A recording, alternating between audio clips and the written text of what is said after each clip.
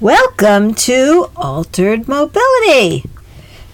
I am your host, Cheryl Gross-Glazer, and we're going to the top of our notes here so I can welcome you to today's episode. We are in the first of a three-part series, but first, what is Altered Mobility? We are a podcast about the history of publicly available transportation, public spaces, the way we get around and what surrounds us in the public sphere. We go into all sorts of histories here. And today's episode, as I said, first of a three-part series, because how can you be a podcast without talking about Jackie Kennedy? We are doing a three-part series on Jackie Kennedy Onassis and Lady Bird Johnson about the 60s and their efforts surrounding mostly public spaces, but a little bit on transportation. And I'm your host, Cheryl Gross-Glazer, and we have our mascot today, my dog, Tori, her main person. My husband is not in the house today, and she's feeling, I think, a little apprehensive. So we are trying to keep her calm and away from trouble. So she's in the recording studio today, which is my closet, filled with its usual mess. Pillows I haven't covered, laundry, assorted bags, shoes all over the place. I do have her doggy bed here, but she has chosen not to use it. Okay. All right. First, our moment in equity. We're doing two quotes from something called Mapping Segregation in D.C. Racialized lending policies worked in concert with restrictive deed covenants and exclusionary zoning, both to concentrate white wealth and to shrink black access to land and capital. In D.C., decades of such practices combined with the replacement of rural black enclaves with whites-only housing led to the stark segregation. By the end of 1960, the value of FHA, insured property in majority black D.C., came to less than 1/7 of that insured in the white suburban counties of Fairfax, Virginia, and Prince George's and Montgomery County, Maryland. And if you look at the history of Prince George's, that's also a very good look into equity because it's changed a lot since 1960. I do have a warning here for the next 3 episodes. We will be discussing some matters that could be upsetting or inappropriate for children or individuals with triggers due to mentions of violence, war, inappropriate behavior in relationships. Okay, so although we are going to concentrate later in these 3 episodes to about a 20-year period, and we're going to do a nice foundation in this first episode before that period. It's all kind of leading up to that period of the very late 50s through the 70s. The changes in those 20 years in societal practices and attitudes were astounding.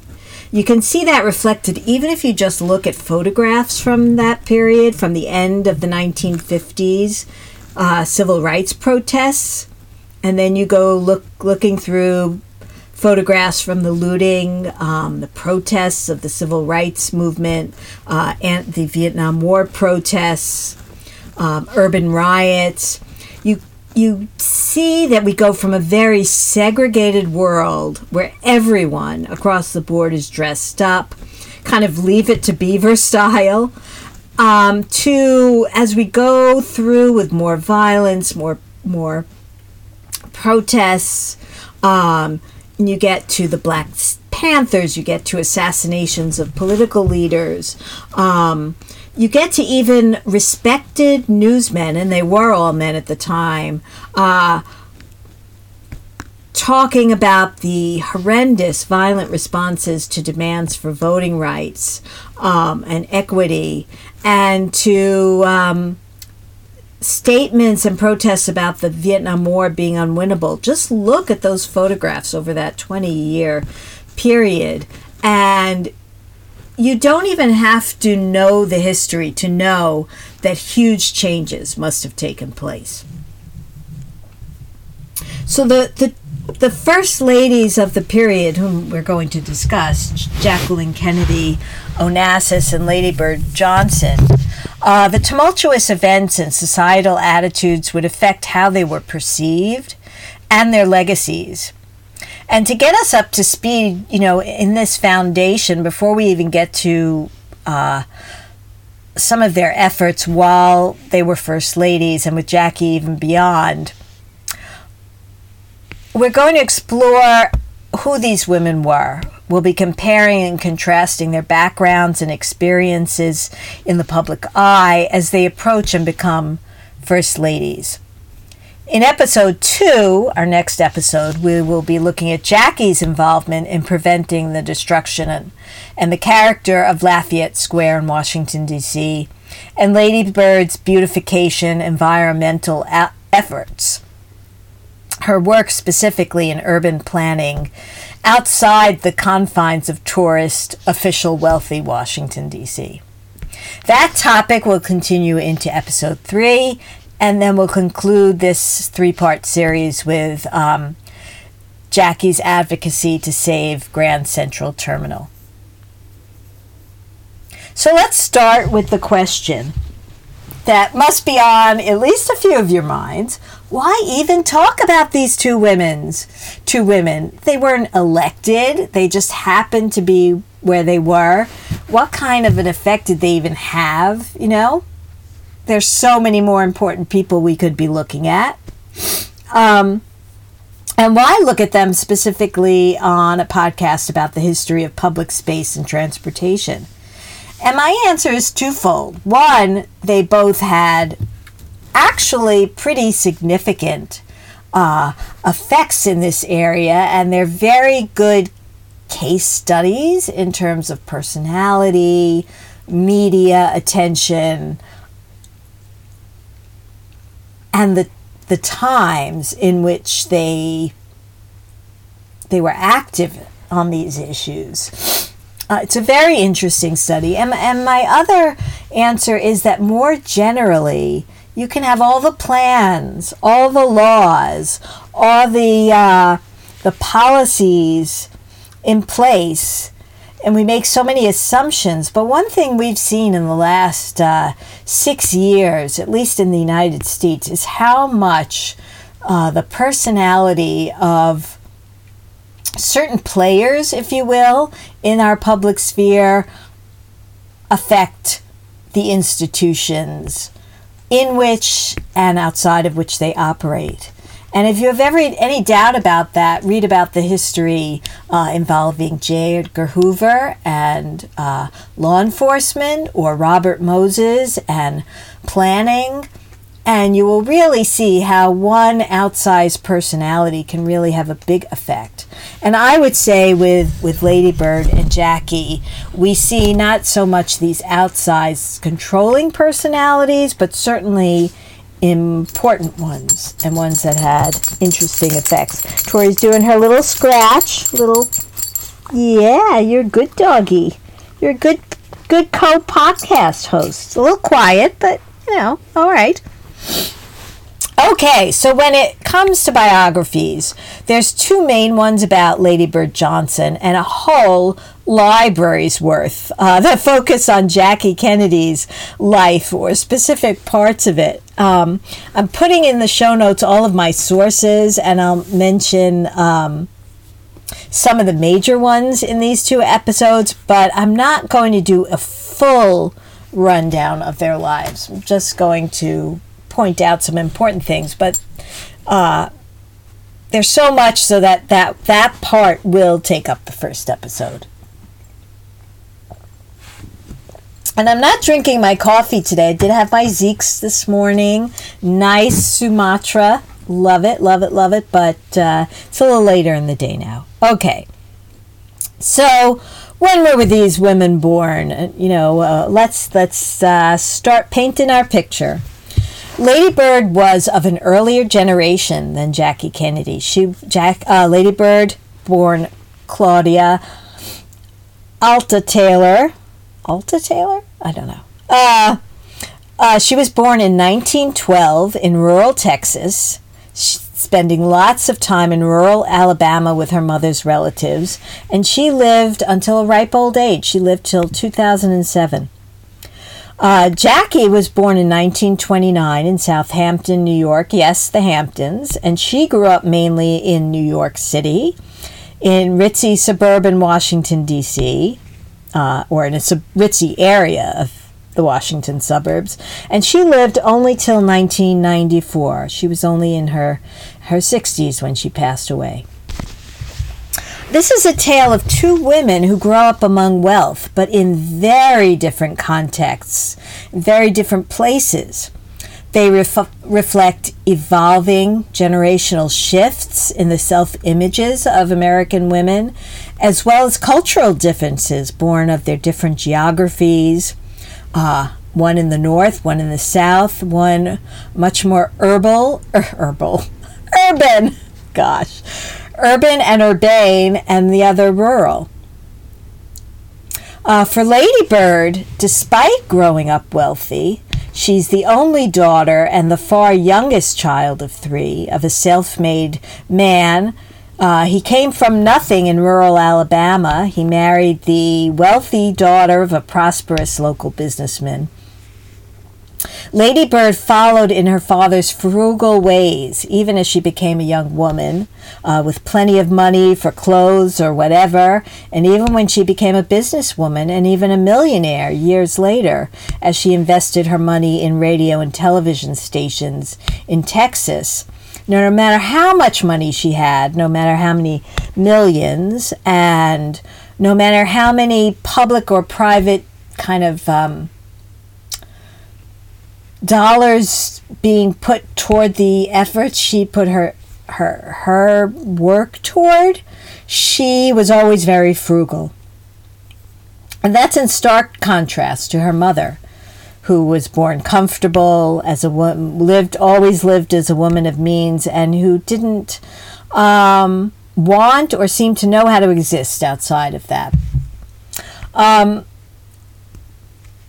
Lady Bird's mother had pretty much no interest in being a homemaker, but the influence of Lady Bird's mother was limited because she passed away, possibly as a result of a tubal pregnancy when Lady Bird was 5, so she really grows up without her mom. She basically grows up as an only child because her brothers, who were much older, were already away at her mother's insistence at boarding school. Her mother insisted that they have a much better education than what was available in rural Texas. And she wanted them, I think, also to be brought up amongst children or young men of more educated types of people. She was aiming to do, or it seemed that she would be aiming to do the same for her daughter. And perhaps she also wanted her children to have less to do with their father, and more of that later. But then she dies very early, and Lady Bird's life is forever changed. In terms of wealth, Jackie has the opposite experience from Lady Bird, in that she grows up amongst enormous wealth, but her father took the wealth of her particular family, and he invests it badly, and he spends a lot. And so he really spends it down. On the other hand, the people she grows up around are very wealthy. So both First Ladies had fathers who fooled around. Black Jack Bouvier, Jackie's father, was a known womanizer and alcoholic, and very creepily, I shouldn't laugh because it really is so creepy. As Jackie grows up, he even flirts with her schoolmates. Yick, when you're a teacher, to have your father flirting with your friends or just even people at school. But they somehow seem to have a wonderful father-daughter relationship that's reminiscent of the one that Eleanor Roosevelt had with her father, who was also an alcoholic. He's a very charming guy, Black Jack, and Jackie is his favorite child. Lady Bird's father, Thomas Jefferson Johnson Taylor, also strayed from his marriage. He had relations, shall we say, with local black women, and it's not known whether these were actually consensual relationships or encounters. And I want to say, based on what I've read about his personality, I'm guessing they weren't entirely or maybe even partly consensual. As far as black women, this is a man who is in complete control. He's basically the boss of the area they live in at a time when there's lynchings and other violence against black people. This was known and tolerated. It was not prosecuted, either his actions or others like his. He had many sharecroppers who were permanent debt to him, and he had a bunch of local businesses. See, in a way, he's more like a mafia boss, even more than a pre-Civil War plantation owner.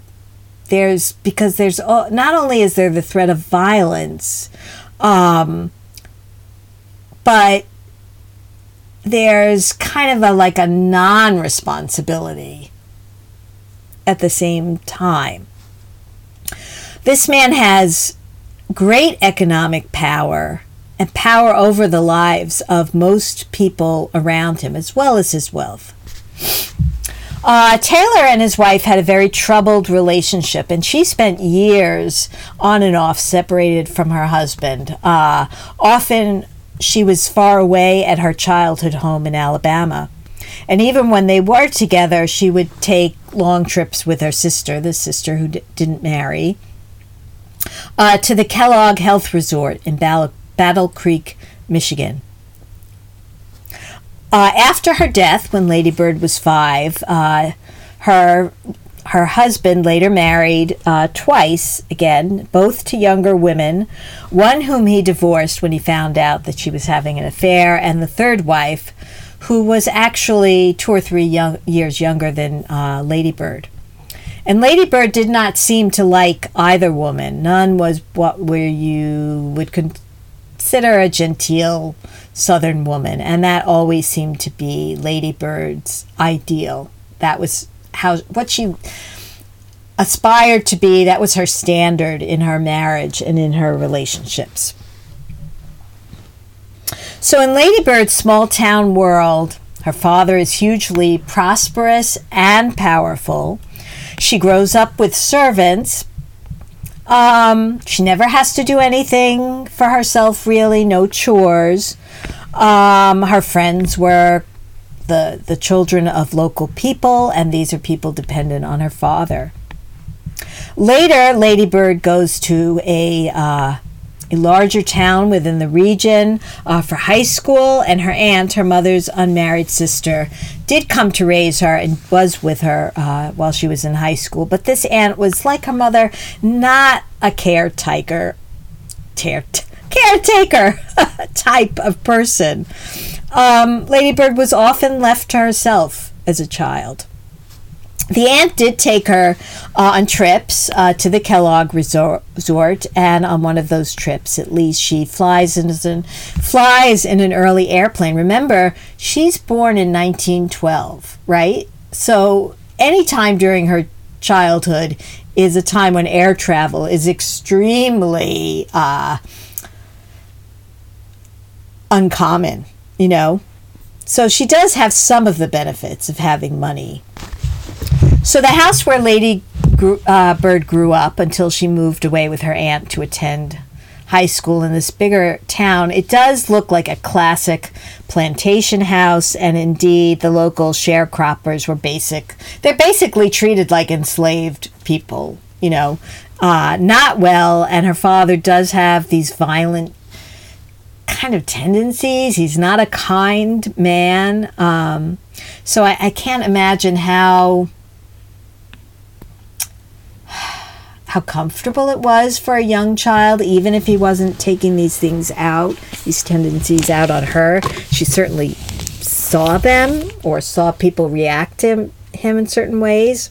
She doesn't know how to clean, cook, sew, dress well. She never really was very interested in clothes, and it seems so. Even though she comes from wealth, more wealth than Jackie does, she comes from a milieu in which most people are not at all well-to-do or comfortable. She saw firsthand poverty, segregation, and the cruelties of what is a very harsh apartheid system.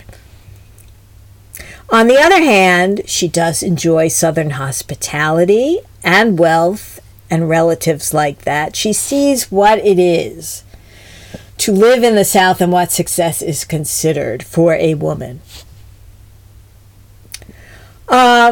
But she does take on her father's frugality. This is part of how he makes his wealth. He doesn't spend it necessarily. He invests it.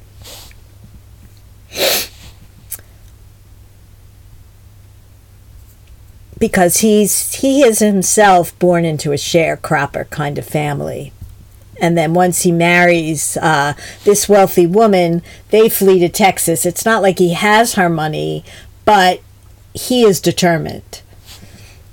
Whatever else you can say about him, he doesn't seem like a very genial guy. Jackie's the opposite, right? She has little or nothing, but she grows up in a milieu in which everybody is wealthy, or they're the servant of somebody who's wealthy.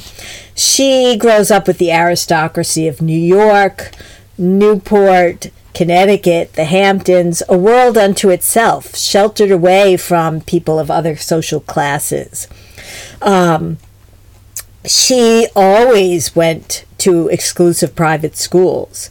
And essentially in this world, you're not anyone if you're not wealthy. So she grows up with this consciousness that she doesn't have her own money, but that the place to be is with these jet-setting kind of types or established wealthy people.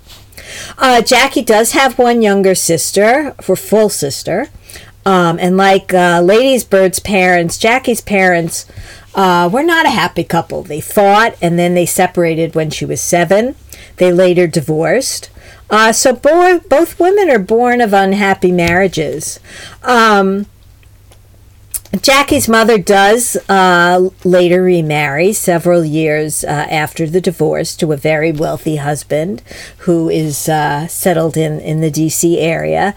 So Jackie grows up with the benefit of money, education, and connections, but also with this knowledge that it's not her wealth. She's not going to be coming into a trust fund or into an inheritance.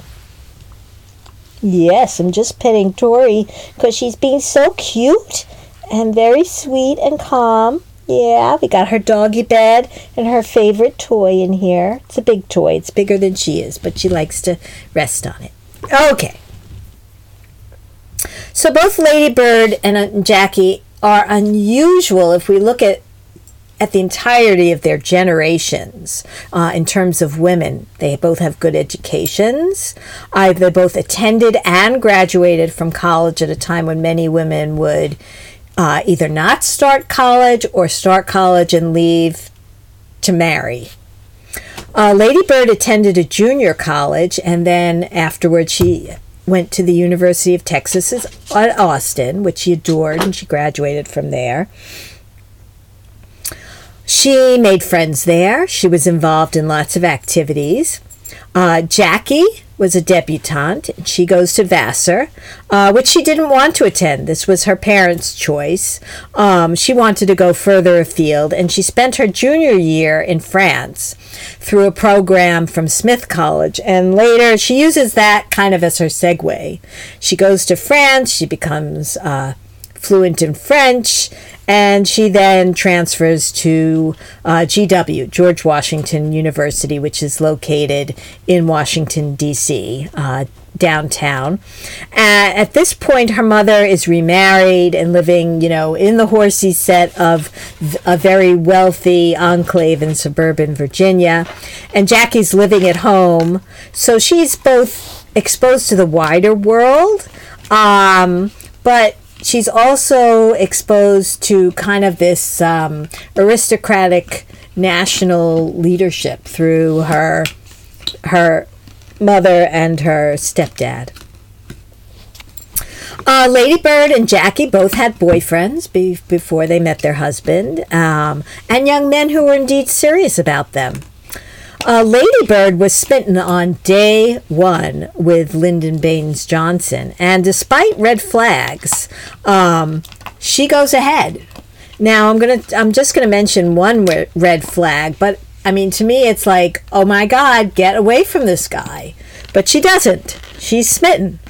And this red flag is that Lyndon had a habit. Are you eating a box?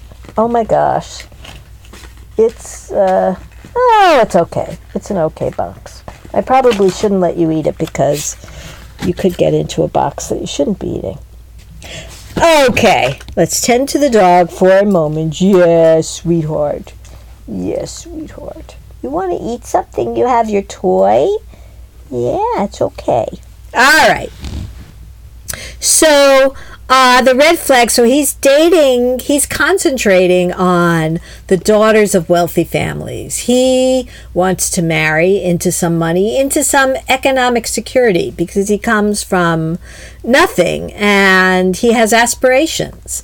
And if you want to ever look at the history of the founding fathers, you'll find quite a few who had the same trajectory. So LBJ was not alone. Lady Bird is 22 and he is 26 when they get married 3 months after they meet. They meet, there's a connection, and they get married soon thereafter. And suddenly he expects her on day one to know what to do as a wife. And that means to him, and what he basically tells her, is the housekeeping, the cooking, and that may be cooking late dinners whenever he comes home and for whomever he comes home with. He may be coming home with 1 or 4 colleagues, and where's dinner? Keeping up appearances was important to him, and what she wore, and he would often criticize her in front of others. Think how yicky that is, for how she dressed. And he expected her to take care of the finances. And she did this all without question, even though she had no family experience of any of this, right? She grows up without a mom, and whatever memories she has of her mom or her aunt, there's nothing like this. But she has a lot of, Lady Bird has a lot of faith in her husband. She is like a moth to a flame, kind of.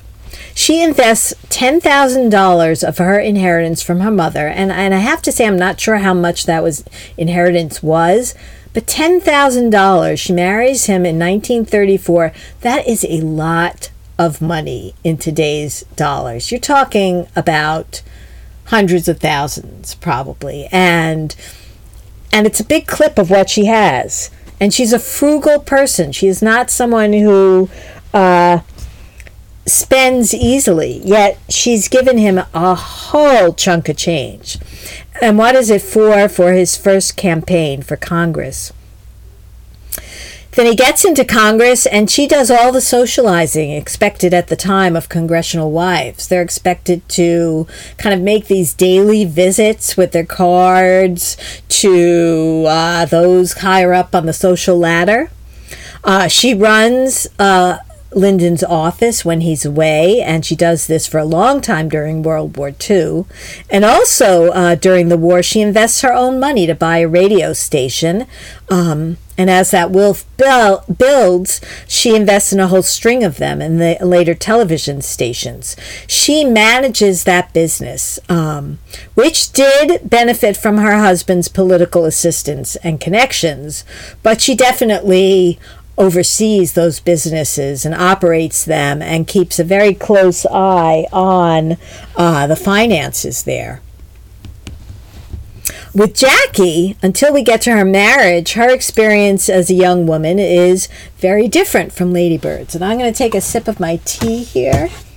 Very weak tea because I'm thirsty. Do miss my Zeke's, but I don't drink it in the afternoon. That's not a happening thing. Okay. So, although Jackie comes out looking well in her debutante and early college years, there's plenty of male attention, possible relationships, she waits to marry. Despite having options, she begins to veer dangerously close to titles that we don't use today, the title of spinster or old maid. She has a job. It's probably one that did not fully support her. And she's coming to be 23. And she's aging out of the marriage market by then. I know that's like, what? 23?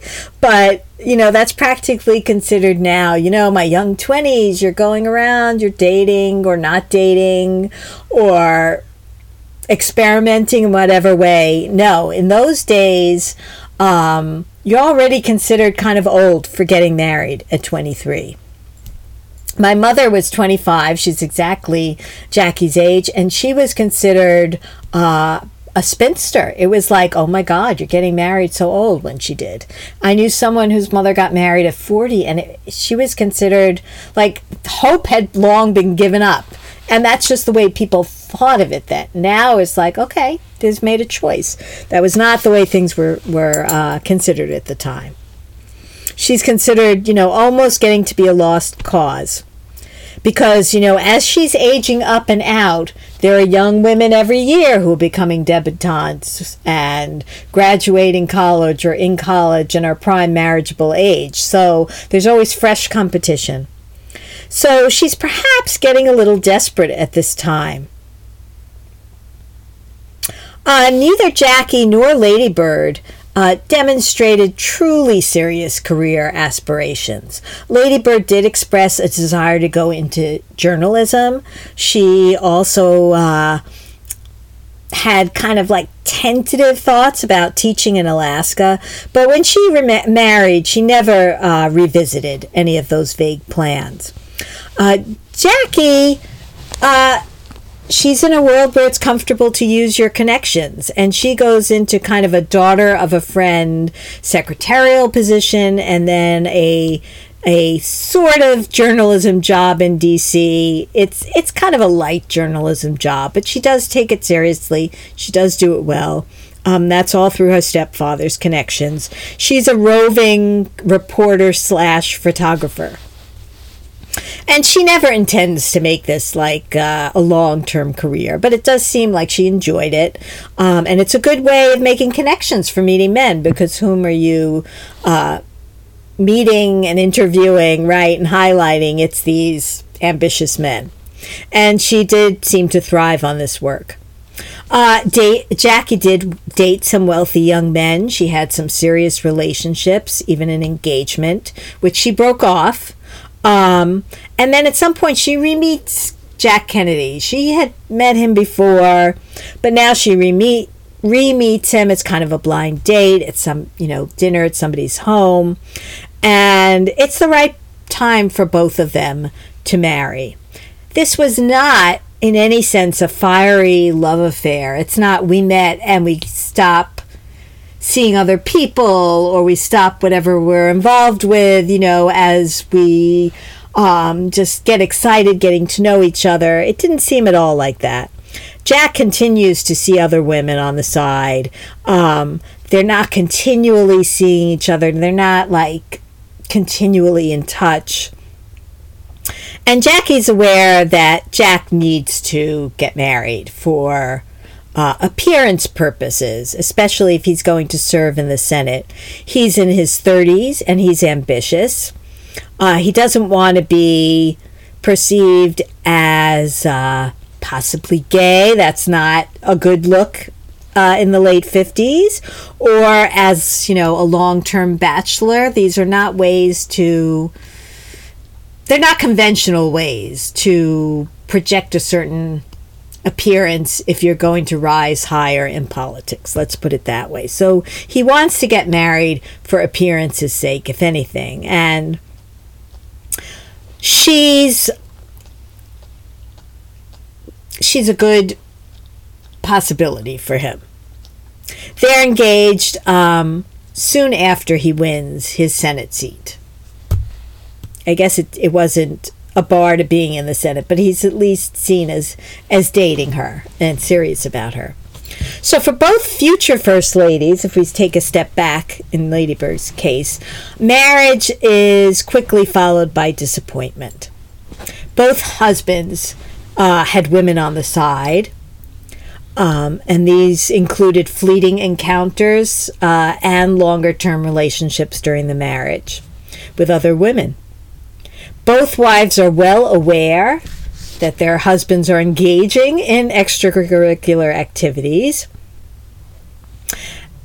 and both are operating in a social milieu where other people are aware of this as well. So it's an embarrassing, even humiliating situation for both of them. For Lady Bird, it seems that this love at first sight for her husband remained, and she stealthily ignores throughout her marriage both the affairs and her husband's otherwise humiliating treatment of her in front of others. In this, she seems more like she's living out her ideal as a Southern white woman of standing in a way that her mother had little interest in. Her mother basically goes off and says, she doesn't get divorced, but she's like, if I'm not enjoying you, I'm not around, honey. But Lady Bird was very, very different. She was Lyndon's rock. But she also had the money, and perhaps that was part of it. The marriage never seems to have been in question in terms of ending for either of them. Lady Bird never retreats from her husband or makes a separate life.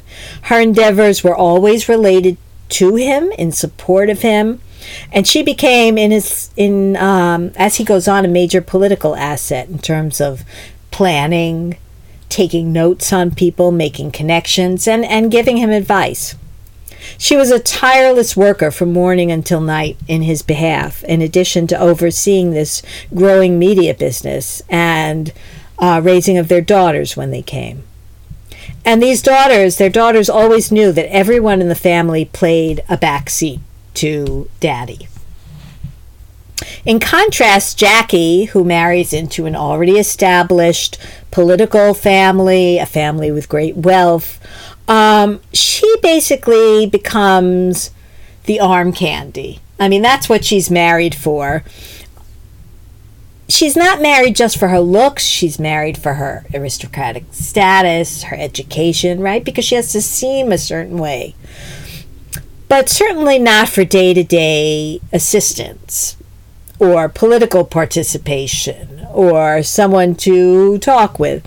In fact, Jackie's basically left out of decisions when it comes to political, medical, or planning decisions. I mean, you can read a lot about that and how she steps up. She makes the decision of when she wants to be more involved, but it's not presumed that she will be, and it's certainly not presumed that she's going to be in a leadership position when it comes to her husband's life, either as a co-leader or taking the reins in any way. She mainly avoids politics, except for her father-in-law. She does have a nice relationship with him. She doesn't enjoy her husband's family or the family-centric campaigning. She's brought in for political purposes when she's needed. She speaks well. She's seen as his significant other. There's photo shoots of the couple. But this idea, these team sports kind of thing with the Kennedy family and the family campaigning almost as a team activity, she's not really into that. In addition to the constant infidelity, something that Lady Bird and Jackie share in terms of being the aggrieved spouses, if you will, Lady Bird and Jackie also share another experience that's very significant to any woman who goes through this.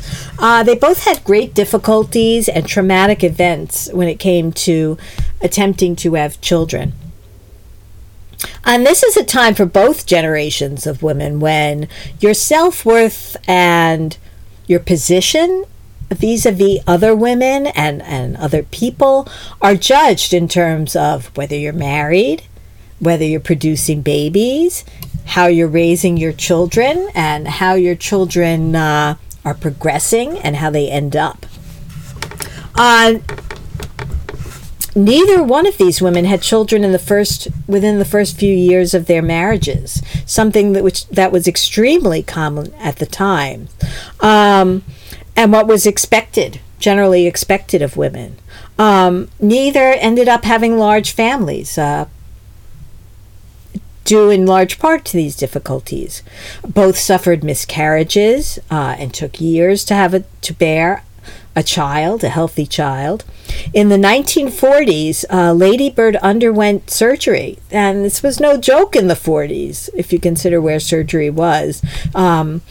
She did this so that she would be able to potentially bring a pregnancy to term. It did help, but you didn't know. You never know, right, if surgery is going to be successful. She's in her 30s by the time she becomes a mother. Also very unusual. For Lady Bird, these setbacks occurred while she and her husband were somewhat public figures. They're certainly well known within political circles, but not when they are in the center of the national spotlight or known to a very broad public. For Jackie, the opposite is true. She's in the national spotlight from the time she gets married, if not before, actually even before, when they become serious. And when she's pregnant, and when she's on bed rest, and when she has miscarriages, this is all stuff that's well known. She actually gives birth when her husband is president-elect with their second child, and that's within weeks of the election. So for Jackie, it's not only a personal issue, and she goes through a lot on a personal level, a lot of trauma, but she also knows that these things are being covered in the national media. Maybe not in a way they are today, but they're well known. So unlike the Johnsons, the Kennedy couple, they are political celebrities, even while Jack is in the Senate. When they're engaged, for example, her future father-in-law arranges for a Life magazine photo shoot of the couple on Cape Cod, showing them, in love and enjoying time together and having fun. This is obviously not your run-of-the-mill couple being in love. And she kind of eats it up, right? She eats up the reality of it. This is what she wants with Jack. I don't think she really sees at that point just how much of a, yes, we're on camera now, and versus when we're not on camera kind of life she's going to have. And we can contrast how she's feeling then and how, her husband's acting kind of, leading up to the marriage with something that happens a few years later. So she's pregnant. We're right after the Democratic Convention in 1956. Her Her husband loses out on a significant political milestone, which would be a real coup. He does not become the vice presidential nominee in 1956. Even though she's pregnant, she's kind of running around working the connections with the rest of the Kennedys at various events and dinners during this convention. Right after the convention, her husband feels like he has to relax. So he goes off to France, to the south of France, with a Senate buddy who's kind of similar type. So imagine this. You're in the last trimester of your pregnancy that you've had miscarriages, you've had a hard time getting pregnant. You're pregnant, you're in your last trimester, and she's in her 7th month, and her husband goes off on a nice vacation with a buddy. He cheats on her during this vacation. He's on another continent. This is the 50s, right? It's not going to be 2 minutes by her side if he needs to be there. So let's see. And let's put this even in a familial context for her in terms of the family she's married into. At this point, if you're keeping score, it's Jackie 0 and Ethel, her fellow Kennedy sister-in-law, who's the wife of Robert Kennedy. She's popping out babies left and right, almost Monty Python style. She's on the same motherhood trajectory of her mother-in-law, Rose Kennedy, who had, more than 10 children, right? So, that's the idea. That's the ideal. You just keep having these kids. And Jackie's having a hard time even having one. Plus, she's not quite palsy with these sisters-in-law, both the sisters of her husband and her sister-in-law, Ethel. She's somewhat of an outsider, and she's not producing. This is her job. Plus, in addition to this, for both women, but we're talking about Jackie here, not being in an ideal marriage. It's well known in her social set that her husband is not faithful and that he's fooling around all the time. So there's a humiliation factor there as well. And so now, she's pregnant. She's in her 7th month. So about 1 week after the 56 Democratic election, right, her husband has lost out on being the vice presidential candidate. He's in the south of France, and his wife, 7 months pregnant, hemorrhages. And she has cesarean surgery and a stillbirth with the birth of Arabella. That was supposed to be the baby's name, their first child. Her husband doesn't talk to his wife until after the baby is buried, a burial that his brother Robert arranges. He's not rushing back to her side. He doesn't come home until his friend, his buddy, on this adventure, the guy he's carousing with, until this guy says, if you ever want to be president, you got to get back there.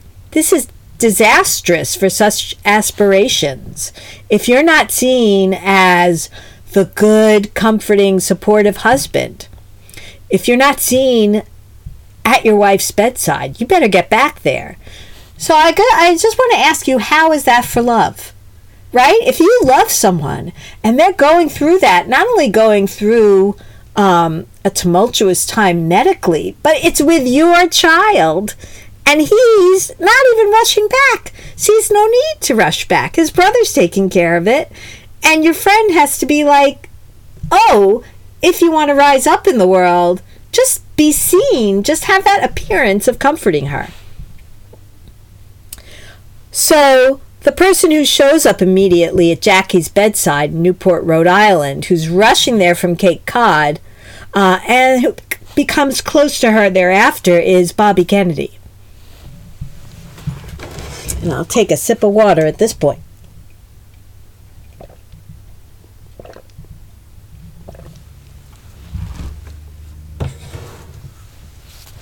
Jackie is so upset by this death, she insists on selling the home that they had bought and she was making ready.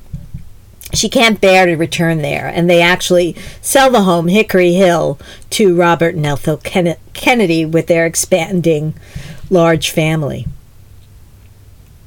Meanwhile, we have Lady Bird. She's not a well-known figure outside of her home state, though she's still known in D.C. as a congressman's wife, later as a senator's wife, and later as the wife of the Senate Majority Leader. So she's rising with her husband in the political world, but she's not really well known by the broader public.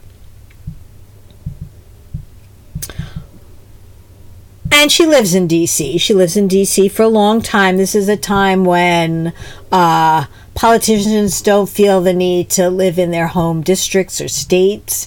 Travel is a little bit more onerous than it is today, but also they make better connections, right, with their fellow politicians and others in D.C. So it's not all bad to be there. He's not abandoning his state, and she's going back quite often.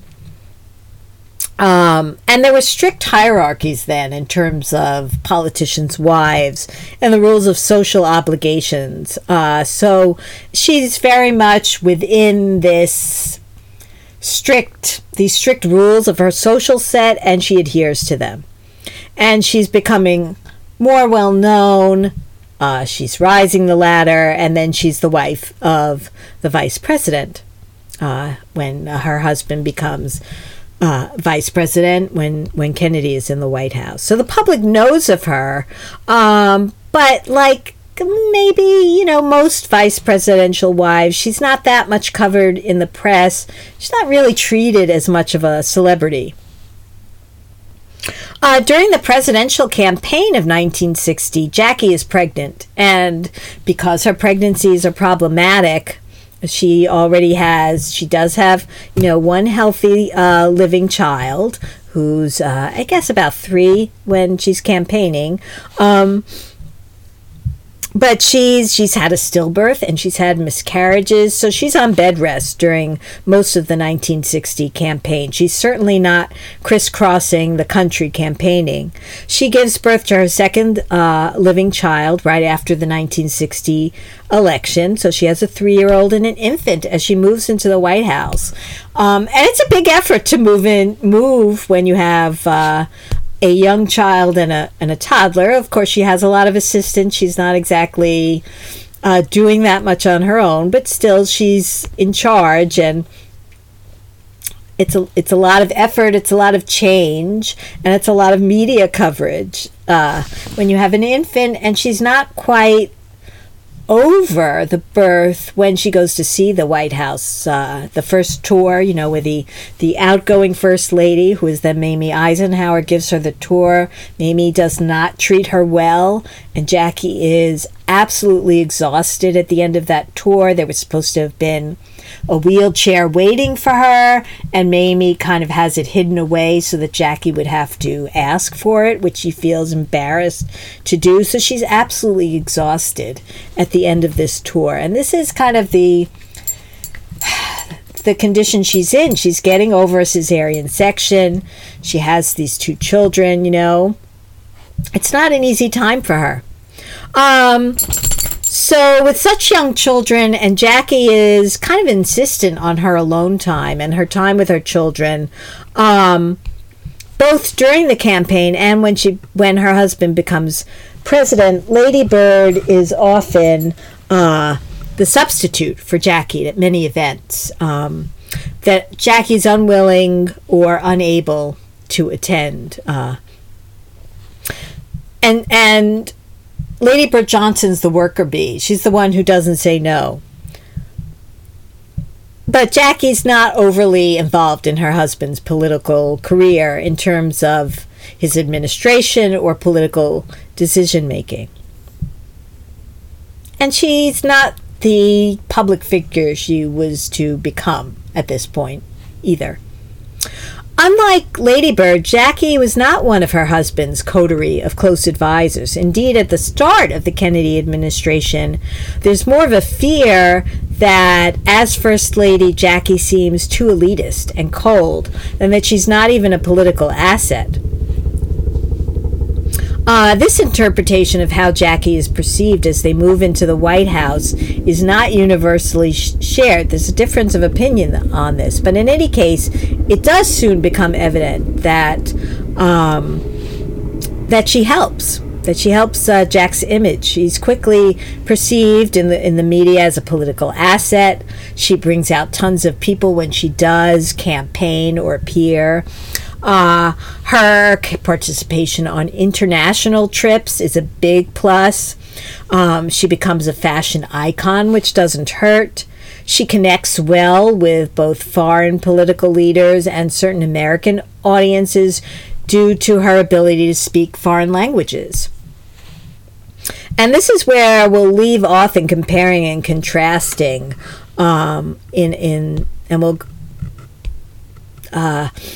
we're going to move a little bit more into the administrations and what these women do.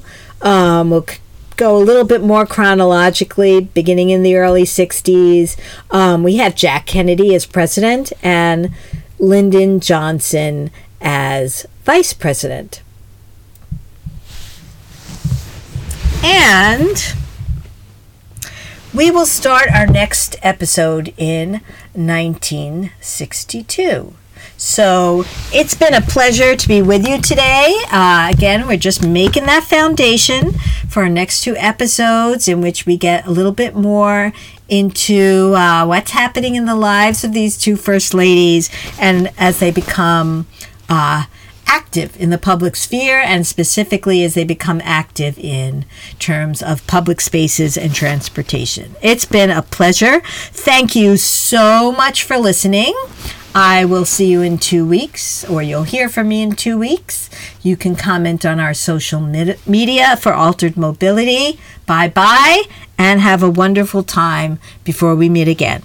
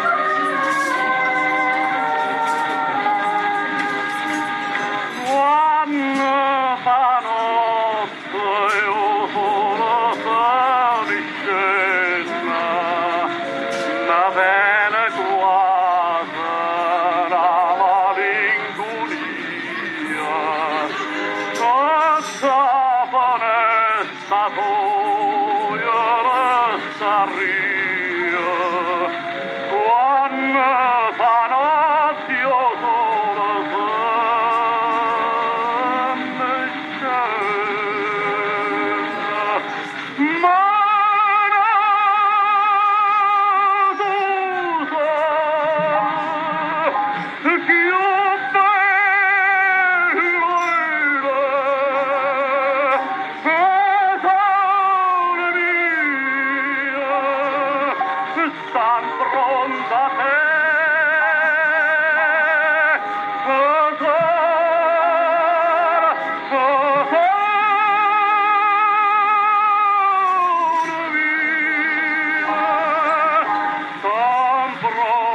the